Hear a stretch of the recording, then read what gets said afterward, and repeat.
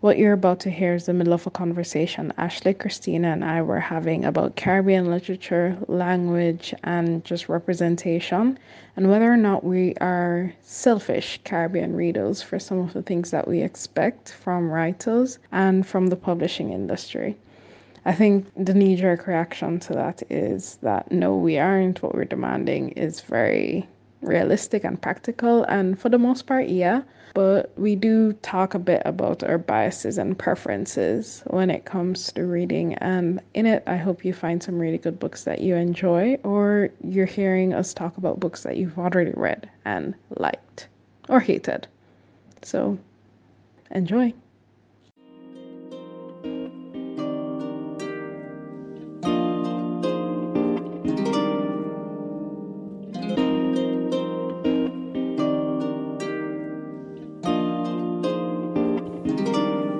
Hey everyone, welcome to Like a Real Book Club, a podcast from Rebel Women Lit, where we talk about books and just about everything else. I'm Jareen. I'm Christina. And I'm Ashley.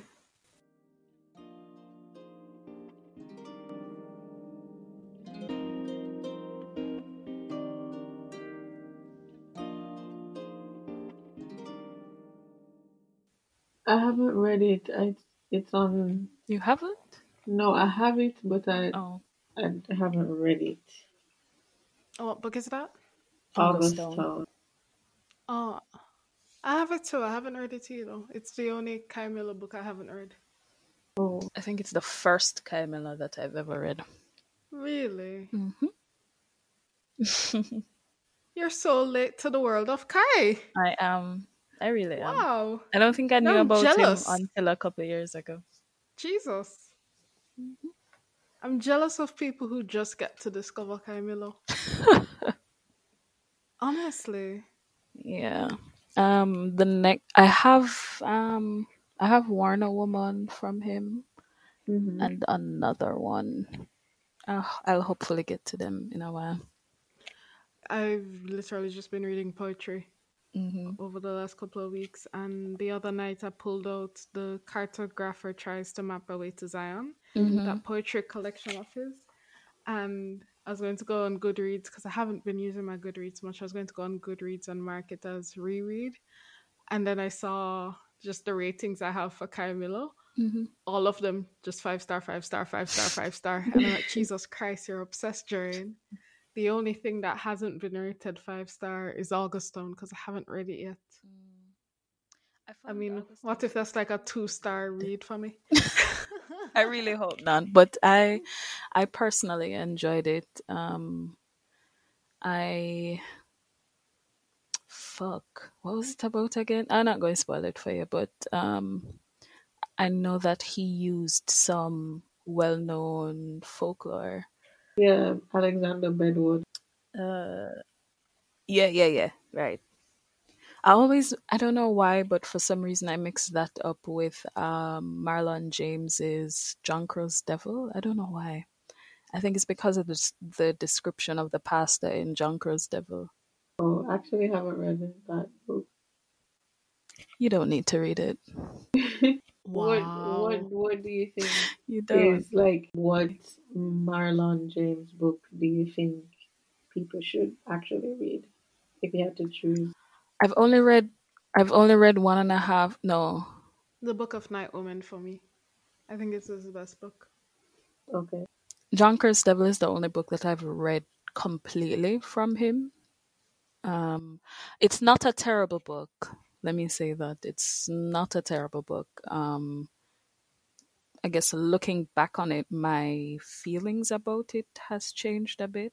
I don't know. I felt uncomfortable while reading it, and it's not the good kind of uncomfortable. And I'm That's not. exactly what I was going to ask, if it was a good Yeah, uncomfortable. no, it wasn't. I remember reading it when it just came out. It might be a and me thing. I liked it, but I don't remember any of it now. So I don't know if my feelings would change towards it reading it now. Mm-hmm. Do you guys find that happens a lot? Changing feelings on books. No, reading a book and then not remembering what was in the book. Oh, holy potent. Yeah, So enough what do you time. think what do you think that means? Do you think the book was impactful, or you don't necessarily have to remember what the contents of the No. books was if it's like if you remember a feeling whenever you pick it up or see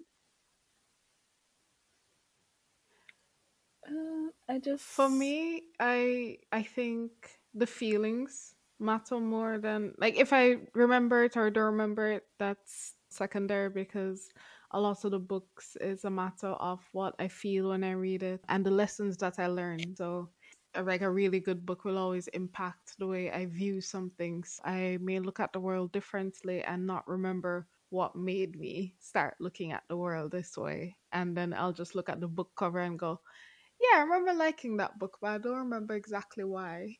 And I'll reread it, and sometimes I'll get a completely different lesson from it. But I don't think me not remembering all the details means it was bad or it wasn't impactful for me. it. and I generally just have terrible memory. So sometimes I just really don't remember, but similarly I can recall a book and recall the feeling that I had upon reading it and upon completing it, and know that because of that feeling that I have, that I enjoyed that book, that it was good, or that it was terrible, or that it made me feel uncomfortable in a good or bad way, um, or that it affected me emotionally. Mhm. So I don't think it's bad or horrible if you don't remember the content of the book, Okay. especially since I'm not being graded on it. Oh, thank God. I saw this tweet today where someone said, well, literature teachers ask you for your opinion and then mark you wrong for your opinion. And I thought that was funny. But then I was thinking to myself, it very likely means that you either didn't support your opinion or your opinion just never made no sense in terms of analysis, which can happen Yeah. because people don't put out effort into literature. Like a lot of people don't really put out any sort of push for the genre, or well, for the discipline. Speaking of interpretations and opinions, the book that we're reading now, A Tall History of Sugar, I I didn't really know what I was getting into when I read it because a lot of the summaries that I saw, it was very vague about the actual story, but the word fairy tale kept on coming up, and Retail. fairy tale kept on coming up. I think it came up in Publishers Weekly and two or three other reviews of it, and I kept on wondering, huh? And then the more I read it, because I haven't finished it yet, Hmm. I'm still in my pseudo reading slump. But the more I read it, the more angry I get thinking that this book was described as a fairy tale. And I really want to find out if this is what the author wanted it to be described as, because I don't see it at all. Like, oh, no, let me not say I don't see it at all. I do see why they would say fairy tale, and a lot of it is a very Americanized or European, I don't want to say othering, but it's their way of understanding stories that aren't set in our naturalist world. And it pisses me the fuck off because I've seen so many Caribbean books get labeled as magical realism, which is a term I'm starting to hate, but Mm, we should talk labeled as about that. magical realism or fantasy, it makes me uncomfortable because whereas I understand what that genre represents, I think so much of the way we as Caribbean people interact with the world, there is no boundary, or there is a very thin boundary between our naturalist experiences and and the other world, whether it be supernatural or something. Oh, my dream says something, something. So I'm making a decision based on that dream, or that represents something, even though it's not based in this physical, naturalist world. And then I see it get slapped on as fairy tale or magical realism. And it just doesn't feel right to Yeah, me. yeah, I get that. Because a lot of our, I guess, indigenous ways of perceiving the world, it's not magic. Like that's I It's wouldn't term it spiritual. as magic, and I think a lot of people Right? wouldn't term it as magic either. Yeah, it's just like spirit tech or yeah, like that phrase, spirit Ancestral, tech. And yeah. it's not even religious. It's It's not not even like a religious. It's religious type not. of spiritual either, which I Yeah. feel like a lot of European or American people will start thinking if you say that. Mm-hmm. It was just Um, such a frustrating thing for me reading this book. it's a mislabeling. Yeah, it's a mislabeling, and it's it disconnects the content, or it disconnects so much of the story from the from what it's coming from.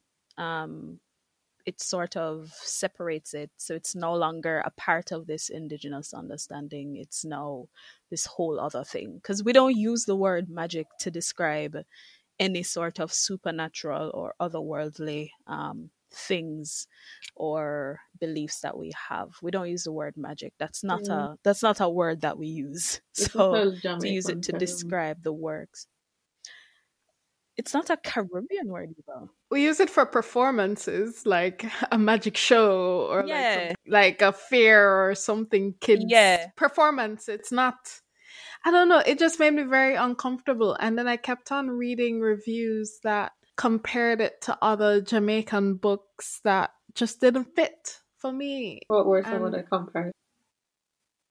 saw comparisons to Here Comes the Sun or Nicole Dennis Benn's work overall. I can They compared it to Marlon James' work, Hmm. and I didn't see that. They compared it to Kai Miller, and I'm kind of willing to be lenient with that because some of the, I guess we're calling it, I don't know, spiritual things, like that's Hmm. elements Kai uses in his Hmm. stories. Hmm. And I was just like, is it that you just see other popular Jamaican writers and you decide to squish them together in your description to make it catchy for audiences? Because I just didn't see a lot of the connections, and it just reminded me of how monolithic people view The Caribbean. Jamaica, view the Caribbean in terms of our stories. Because to me, Nicole, Kai, Marlon, Marcia Douglas, all these people write so differently. Very differently. And Cordella, I've only read her poetry before, but it's a very distinct Hmm. style. It's a very distinct voice, and you just lump them together as, oh, if you like that Jamaican author, you like that Jamaican author. And I was like, no, that's not how it works. I think that's something to be interrogated. How non-Caribbean publishers, I don't know if any Caribbean publishers are also guilty of doing that for the sake of marketing, but um, how non-Caribbean publishers and anybody in the literary world, how they characterize stories coming onto the Caribbean. Whoever is publishing these books are part of the publishing of these books. Do they necessarily have to be from the Caribbean? If they're not, What what type of level of research knowledge perhaps do they needs need? to go into Yeah, the like, marketing campaign of this book and like yeah, trying to yeah. You did a much categorize better job it or there. label it as distinctly Jamaican or Caribbean? But I think, yeah, I think it might be a little bit of what you said, Jareen, about having little knowledge of the types of writers that come out of this part of the world, and so kind of like clumping them together because like how like in this contemporary time musically it's Rihanna that runs the Caribbean, and so anybody who comes out of the Caribbean, especially if it's a woman, there's They always going to compare be them some to sort of Rihanna. comparison to Rihanna because she is the yeah, she's a benchmark. And it's unfortunate because there are also people who I mean you can't it's very diverse, you know, we're not all the same. We don't all fall under one label. I wish they'd at least put some effort into it, some effort into understanding more of the background of these authors and storytellers, because then that impacts how you try to sell them. But then, who are they selling to? Are they actually having Caribbean people in mind when they're selling these books? Yeah, We could say no, considering how difficult it is for us to get books yeah, by Caribbean writers. right? I mean, that just reminds me of when Nicole, anytime she speaks about her experience in publishing, she shares this story a lot. I don't remember where her publisher is from or whatever, but the publisher was like very concerned, or maybe it was the editor was just extremely concerned about if the woman in Missouri would be able to understand the patois that she's writing on her pages, and she's like, you know, I'm okay. I can forego the woman in Missouri or some rural U.S. state Mm, understanding the mm-hmm. Creole that is on the pages. If that Yeah. means compromising my authenticity as a writer and as a Jamaican writer, and I'm happy that she didn't do that because it's great to see patois on the pages of books because it legitimizes and reinforces that this is a language that deserves to be in spaces just like English and just like other languages too. So, I mean, it's not the audience is really important because at the end of the day, like, yes, this is her job and she needs to sell books, but I think But the they story can is just learn an yeah, or they can put out exactly, the effort. exactly, exactly. I used to get really annoyed when I'm reading books based in the Caribbean, and sometimes the patois in the books they don't usually reflect how we speak or how we write it. I know there's usually a larger discussion and conversation about The spelling, how patois is written, how Jamaican is written and yeah, spelled. Um, but a lot of the time, sometimes you'll be reading and it's mostly English words like an anglicized um, patois. And I used to get really annoyed because I said, who speaks like this? None of us speak like this or write like this. But I don't know. I guess it's an editing decision that's yeah. made so that it's easily understood by non Jamaican, non Caribbean readers. But it's so weird I don't because know. I'm tell me if I'm reaching here, but I feel like even locally we do that too whenever we decide to present patois on like a campaign. It's like how they spell these things, it feels so like it feels like a caricature of what patois actually is. Because nobody like maybe it's just a personal thing, but I hate when like you spelling you and then people are like I don't know, people have like a very funny way of spelling certain words in patois that just very that annoy me, it annoys me. yeah, sometimes I wonder if I should be annoyed by this. Because even the book thing, like, keep asking myself, is this something worth being annoyed by? Um, is it, am I being too, am I taking this too seriously? Yeah, I don't know. but then yeah, I agree. And then I guess you just get it's so. What's bad is that when you see it enough, you just kind of get used to it. So, although I mean, I'm gonna buy Alan Grill no matter what, but every time I see their marketing and I see just how they, like push their products and push the spelling of certain things and push this local You like cringe a yacht little. style cuisine, I cringe a little. Yeah, I do. I do. I'm trying to figure out if my bed is hot or if I'm hot. Oh God, I'm Some just thinking wetting about and my like entire room turn is up the dyed. flavor, and flavor is FLAAVAV. Like what? Why does it have to be that way? I don't understand. Flavor. Just or FLAAVAH. We have a serious problem with H's in this country. This conversation actually reminds me a bit about the meetup we had with Olive Senior a few years ago. I think I have the video clip for it, so I'll just insert the audio here if I'm not too lazy. I'll insert the audio here where she talks about her use of language and how she spells a lot of patois words in her poetry and in her work so that non-Jamaicans can read it. People choose to spell it in different ways. And some people don't want it to look English because they want to affirm a different language. I write what I call literary.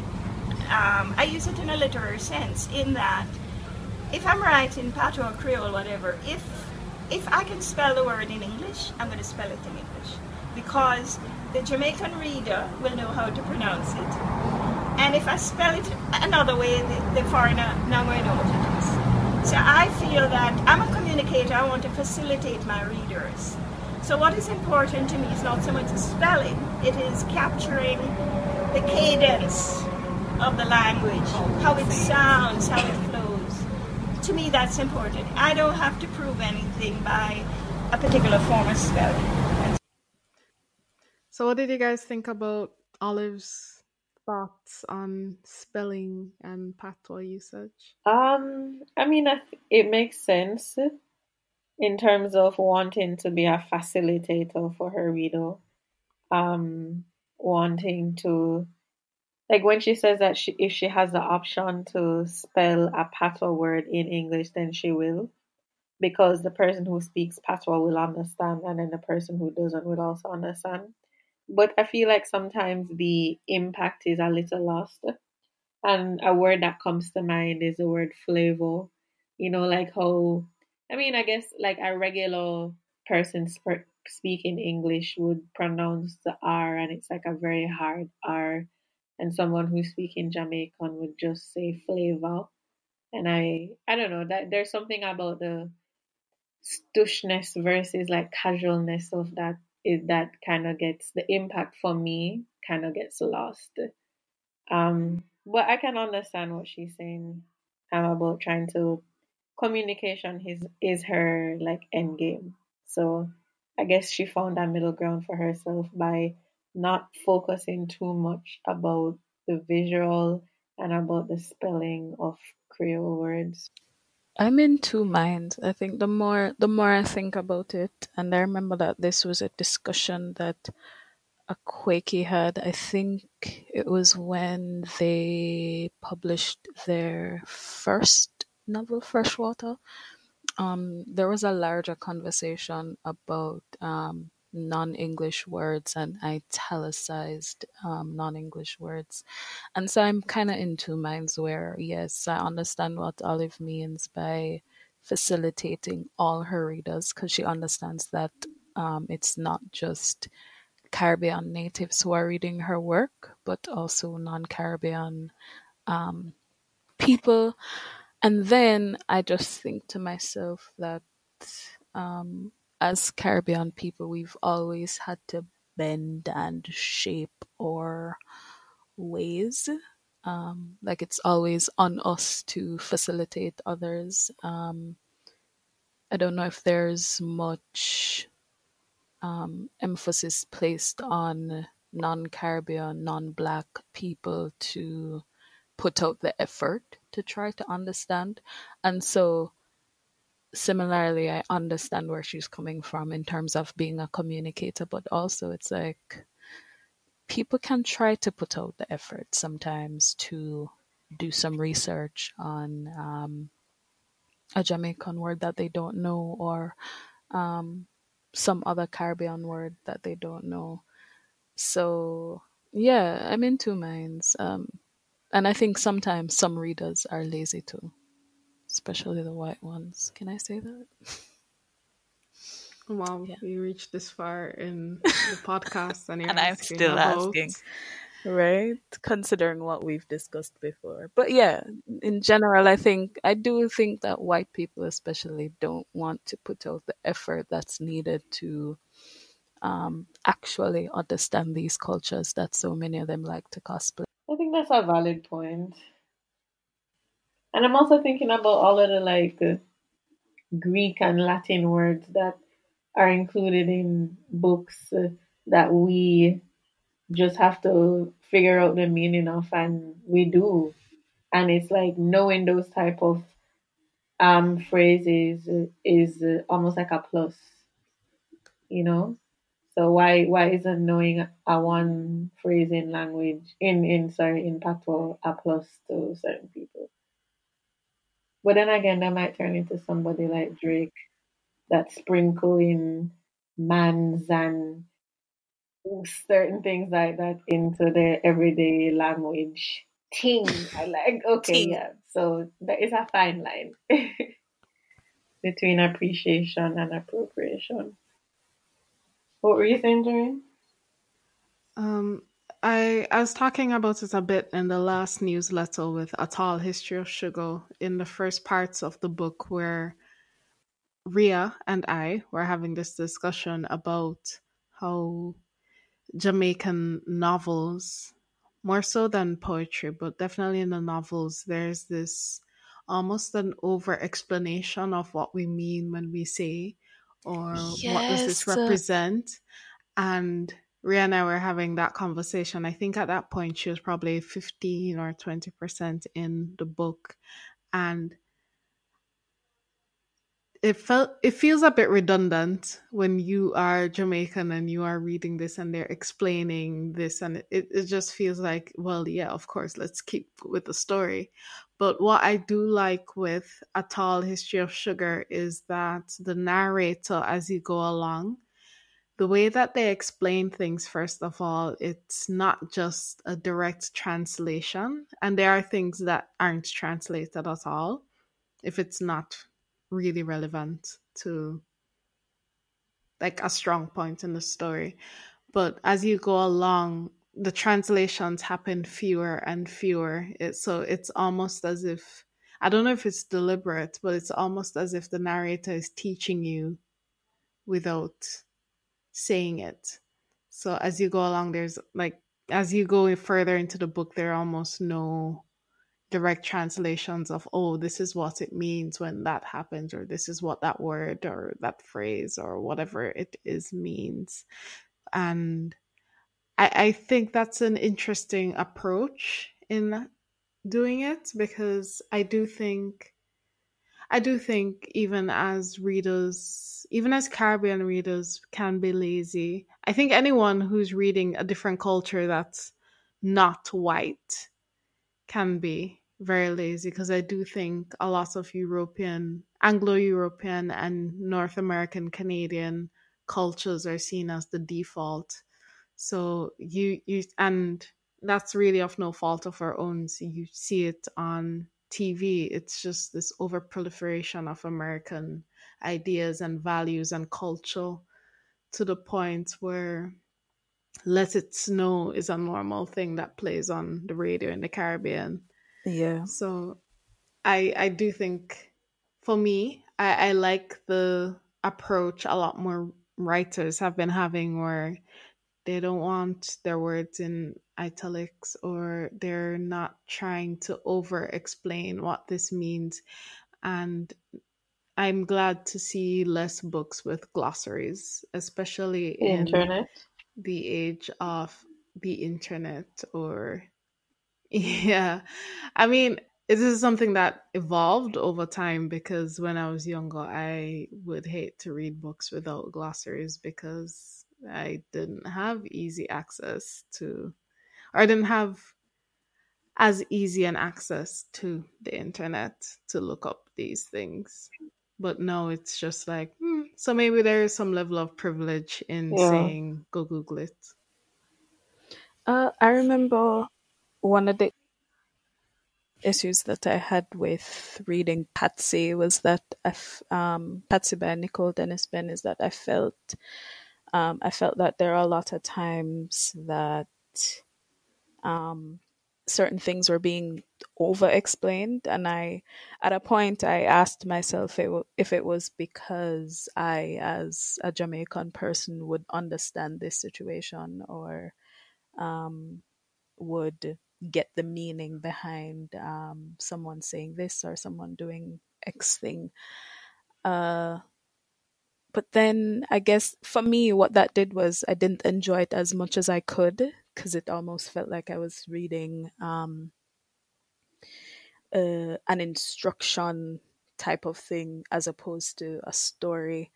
And it really took a lot away from me fully enjoying the book, because it felt like somebody was telling me about the story, or telling me what the story is about, as opposed to telling me the story or me reading the story.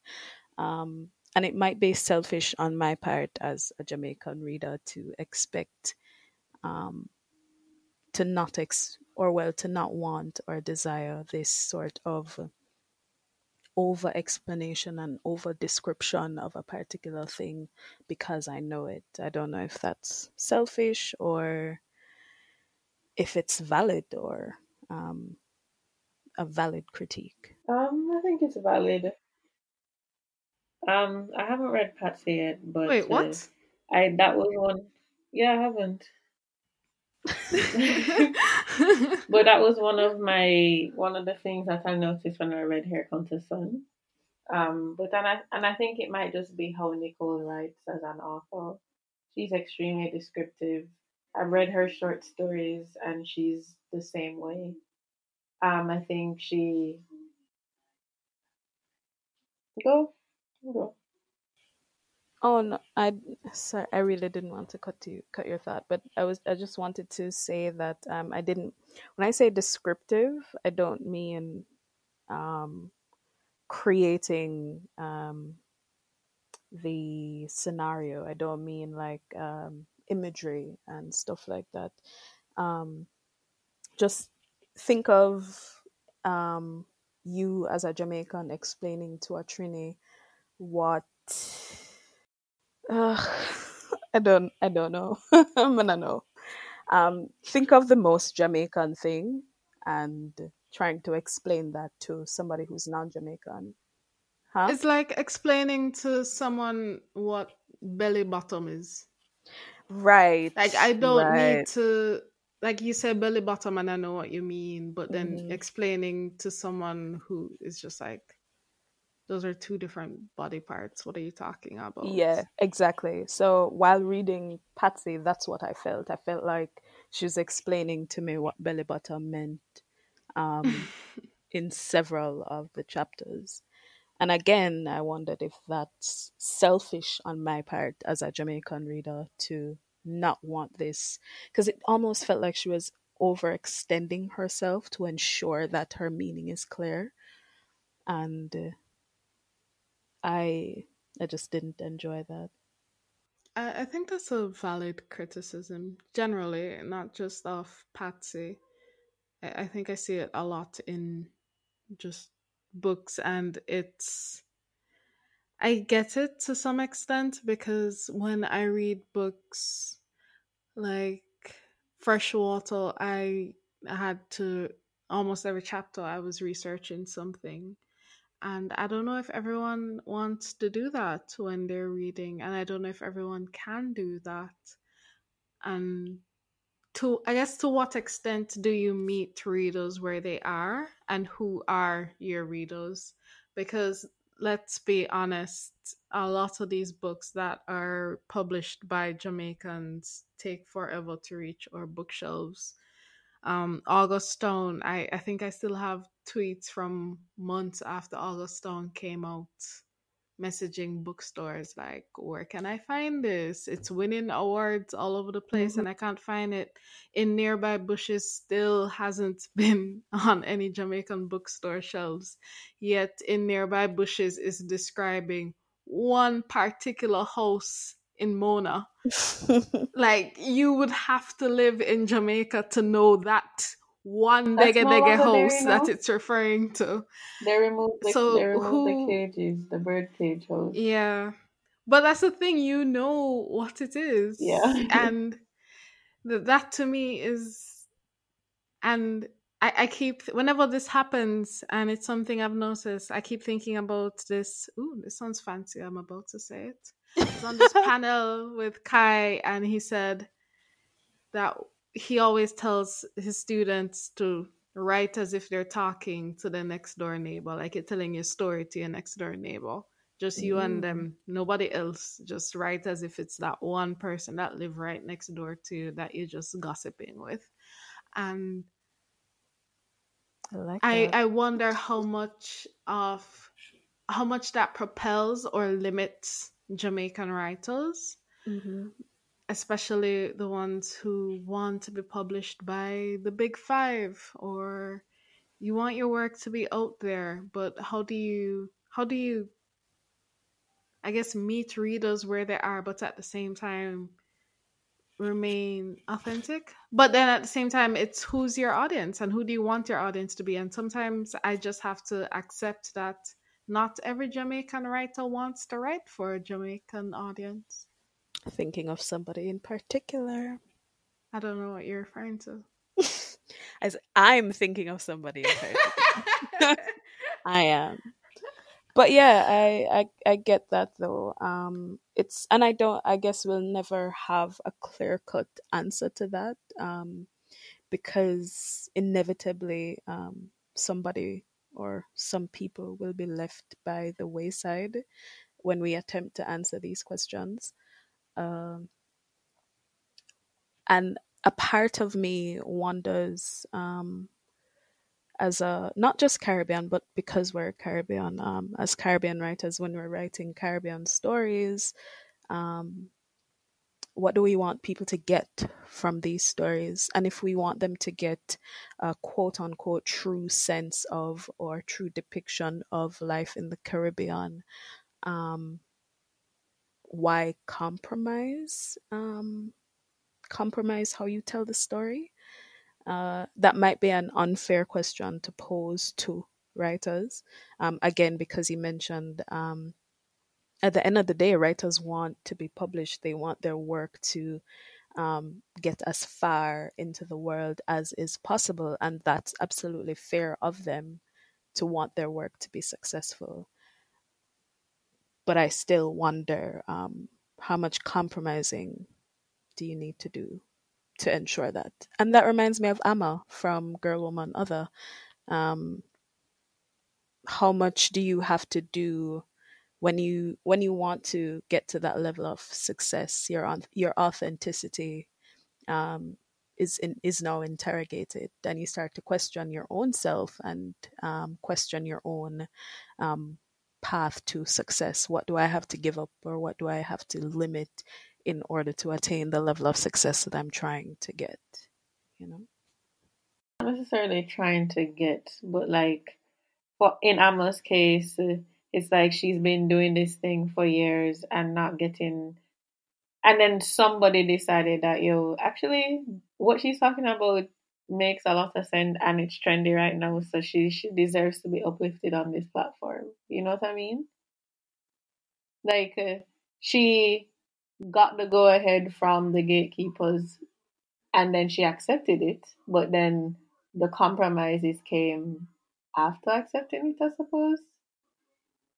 Well, like that was my interpretation of Emma's story. Especially, I mean, the input from her bad mind friend, the guy Sylvester. who was just like, "Oh, you sell out."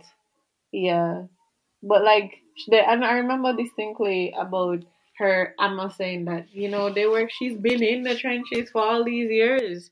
So it's like, if you know that you've been putting in the work, and then you finally get rewarded by like the The big people players in your who you're field, critiquing.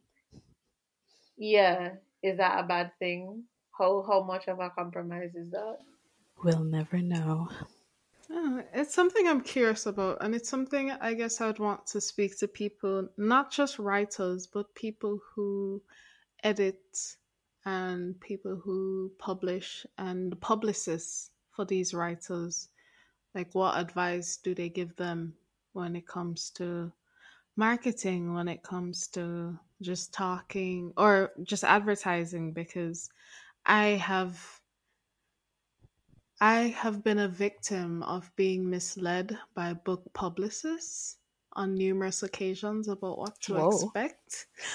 Because Whoa. sometimes, because I feel, no, I honestly sometimes feel hurt because I'll be like, this is not, and sometimes it's a really good book, but they market it in such a way where it's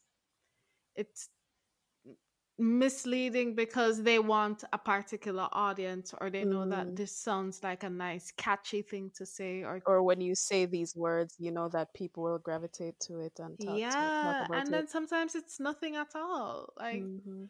you can think of Akata Witch, which got marketed so heavily as the West African Harry Potter. Harry Potter, yeah. And when I read the book, I'm just like, why would you ever insult Akata Witch this way? It's so much Ooh. better than Harry About Potter. to There's so upset the much Harry more. Potter stands. I don't care. I know. Like, Harry Potter was great for its time, but I am cutting out all of what I've you said, don't have and to, I'm yeah. leaving Christina in here No. to be attacked Oh, by the wow. Potterheads. Wow. Tell me how you really feel. I don't care. None of them can beat me. So Oh, there's that. badness. I'll put it in the Patreon. Yeah. We have 2 people that do the Patreon. Oh, thing. yes. Let me go subscribe. Oh, wait, no. Tomorrow is payday, so I have to pay. Yeah, that's so nice. I'm thinking. Nice. I'm doing. Which tier? Pardon? Which tier? The $5 and the $10 one. Nice. Yeah. I'm going to get the $100. Yeah, you balling. I'm a baller. Rich. I got money. Real rich. You can sponsor an episode as well. Miss will read it. No, Miss will read it. Oh the yeah, time. the plug. Bad to bad. Which I keep forgetting about. Jesus. So, how do you feel about Jamaican authors that write adjacent to Jamaica?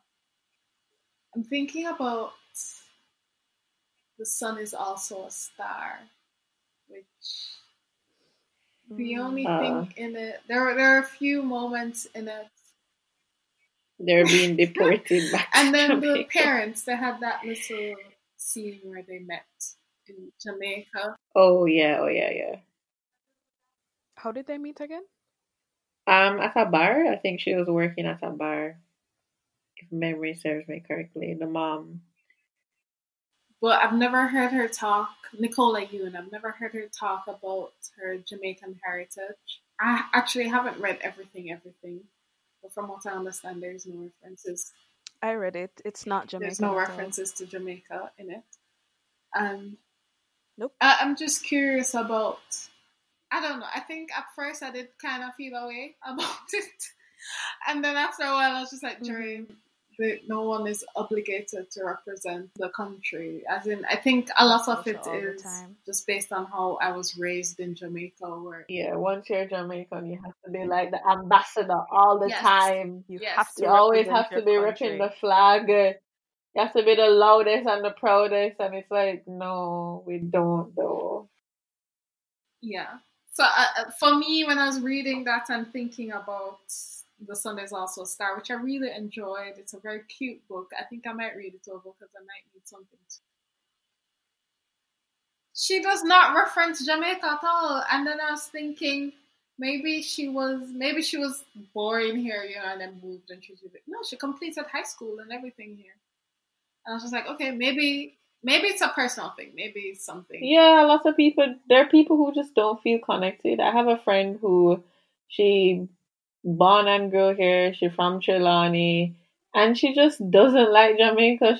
There's nothing about Jamaica that she really likes. She wants to move abroad, she wants to live abroad.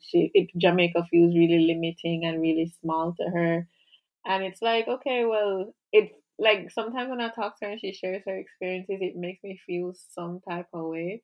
But at the same time, there's who am I to invalidate her feelings and her experience? So I just listen to her and I say, yo, if that's there are people who their goal is to just migrate.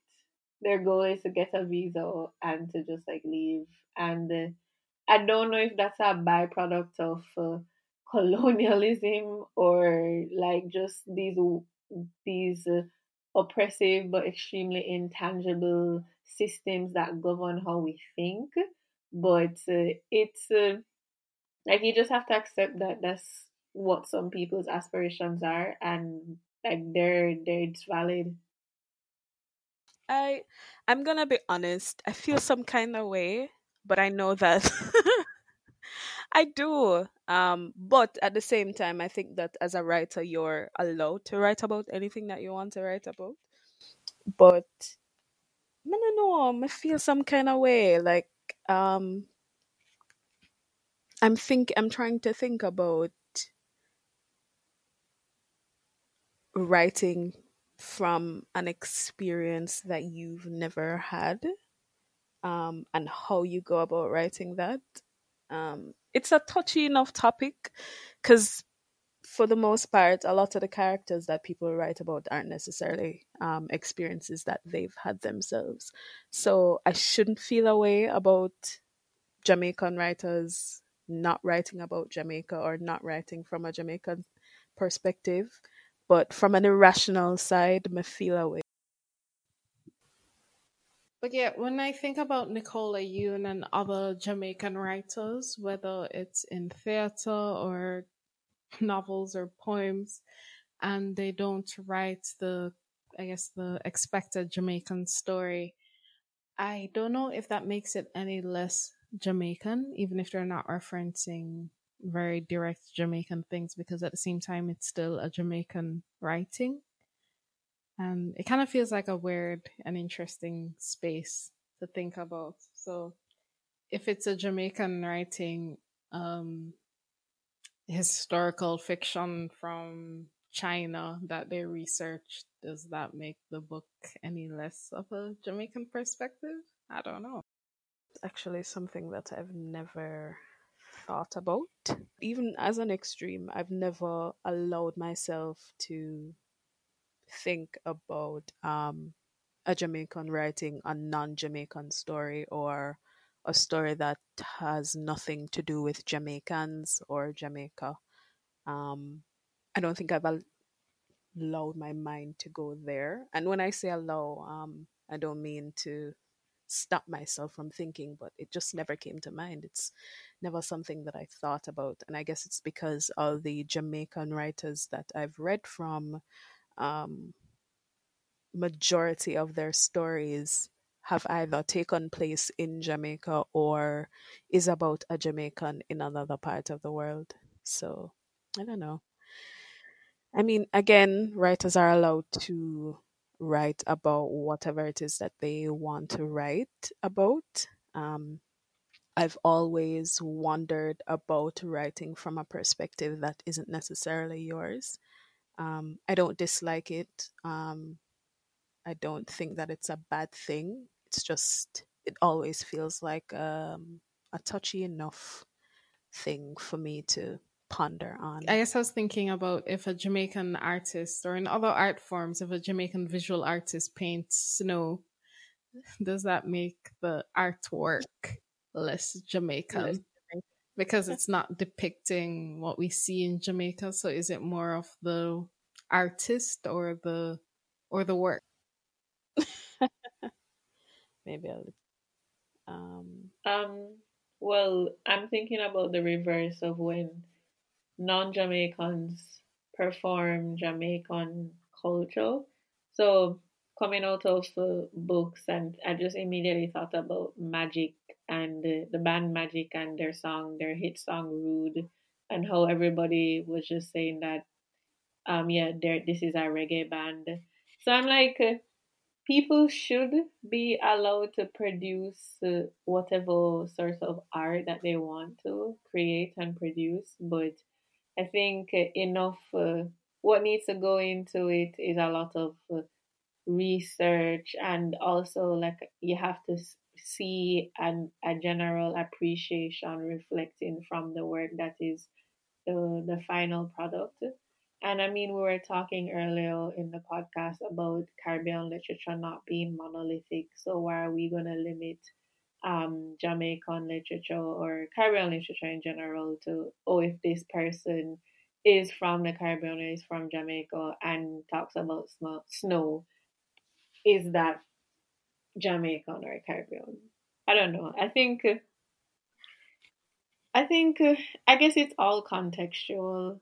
I think when it feels inauthentic and it feels like it's trying to perform and be something else and to appease a certain type of audience, then but I think those things come after interacting with the art and not necessarily saying that, okay, well, this art exists and it shouldn't, if you know what I mean.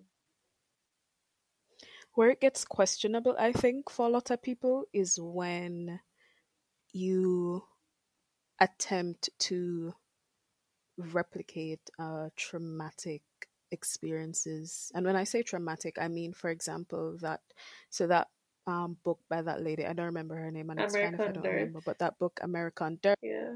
right, that was extremely controversial because this white woman, I think she claims to be Hispanic. I don't remember if that No, claim I turned out think to be true. her husband is Hispanic. She's saying her husband is. Oh, oh. But yes, I'm thinking of something like that. So when she begins to write about or attempts to write about the immigrant experience and what that's like, um, I think that's usually where we begin to feel as if you are taking on something that isn't yours, or well, rather, where it feels like you should not be representing this.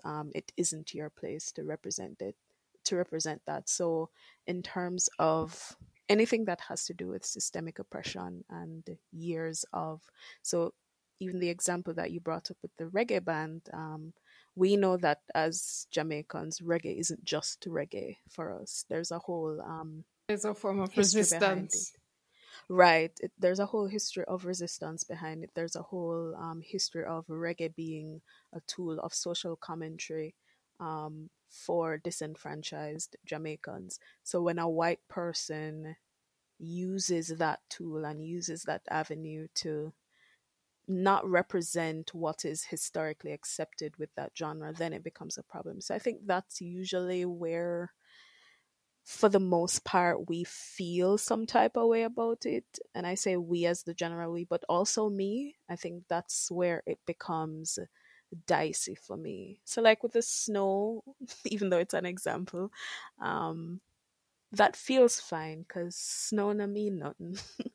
um, I keep you thinking know, a about that snow. poetry book we read. I think it was, I don't remember. It was like the first year. It was by a local poet, and it referenced autumn leaves. And I loved the book Oh, same Oh I think I time. yeah, remember I know that. which one. Yeah. I saw the autumn leaves, and I was like, all right, I'm done. Like, no autumn leaves there in Hanover. What are you talking about? But maybe I need to be more open as a Open reader. minded. But at the Mm-hmm. same time, I'm very aware of, I guess you're right. It's about the systems that we operate in and what does that mean for writing, because yeah, you should be able to practice your artistic license to write about things you Mm-hmm. haven't experienced, but I'm also not obliged to read it. So Truly.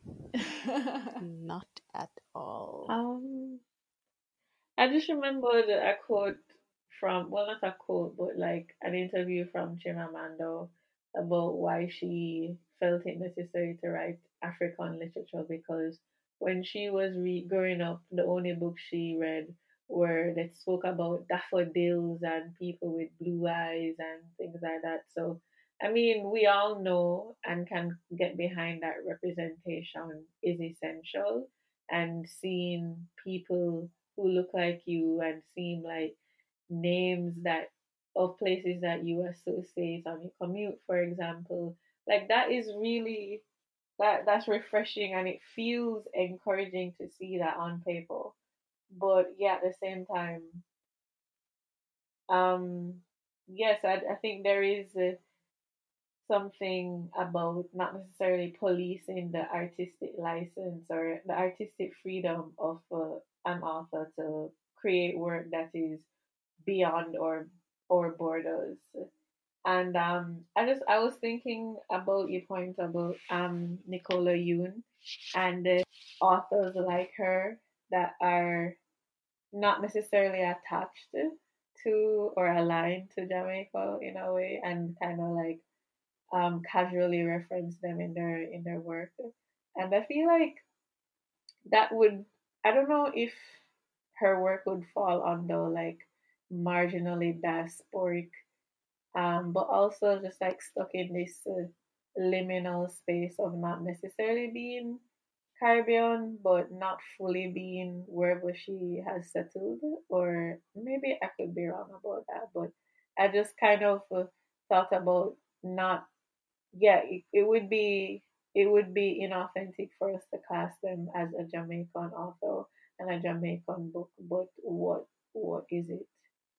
But then that kind of reminds me of, I don't know, I feel like I'm gonna be going all over the place because it reminds me of people who are like mixed race, and you know that question, what are you? And people, that's a very offensive question to ask people, because I mean, just because I look a certain way, like it just, I think that humans are curious and they have the right to ask the questions, but there's a way to do it. And I know that this is very tangential and I apologize, but I'm just like connecting like different dots, and I'm like, this all like overlaps in different aspects of life: books, music, people. Another thing too, when you mentioned Chimamanda and her sort of writing herself into the literary world so that she can see herself, I think that's one of the things that I appreciate about Caribbean writers and Jamaican writers. And like, let me use Caribbean writers because even reading books from other Caribbean countries, I still feel related to it. So I love it because we don't get to see a lot of ourselves reflected in a lot of the books that we read, and sometimes even the media that we consume in general. Um, when you live in the Caribbean and you have cable, a lot of what you see is an American culture. And Jerain mentioned it before. We see American beliefs, American culture, sometimes British culture, sometimes British beliefs, and we don't necessarily see ourselves. So it's always an exciting thing to see Jamaican and Caribbean writers writing from and about the Caribbean and Jamaican experience, because you see yourself, and if you don't see yourself, you see people you know and people you would have experienced and situations you would have seen or experienced yourself. And again, we don't see a lot of that, and especially if you're, I guess, new to the book world, a lot of the times you get drawn into it because of relatability and being able to relate to characters and stories. So it's a fine line. It's a fine line. Exercise your writing and artistic abilities, but for me as a reader, it's just always great to see um, the multiplicity of our experiences being represented out there amongst the sea of whites.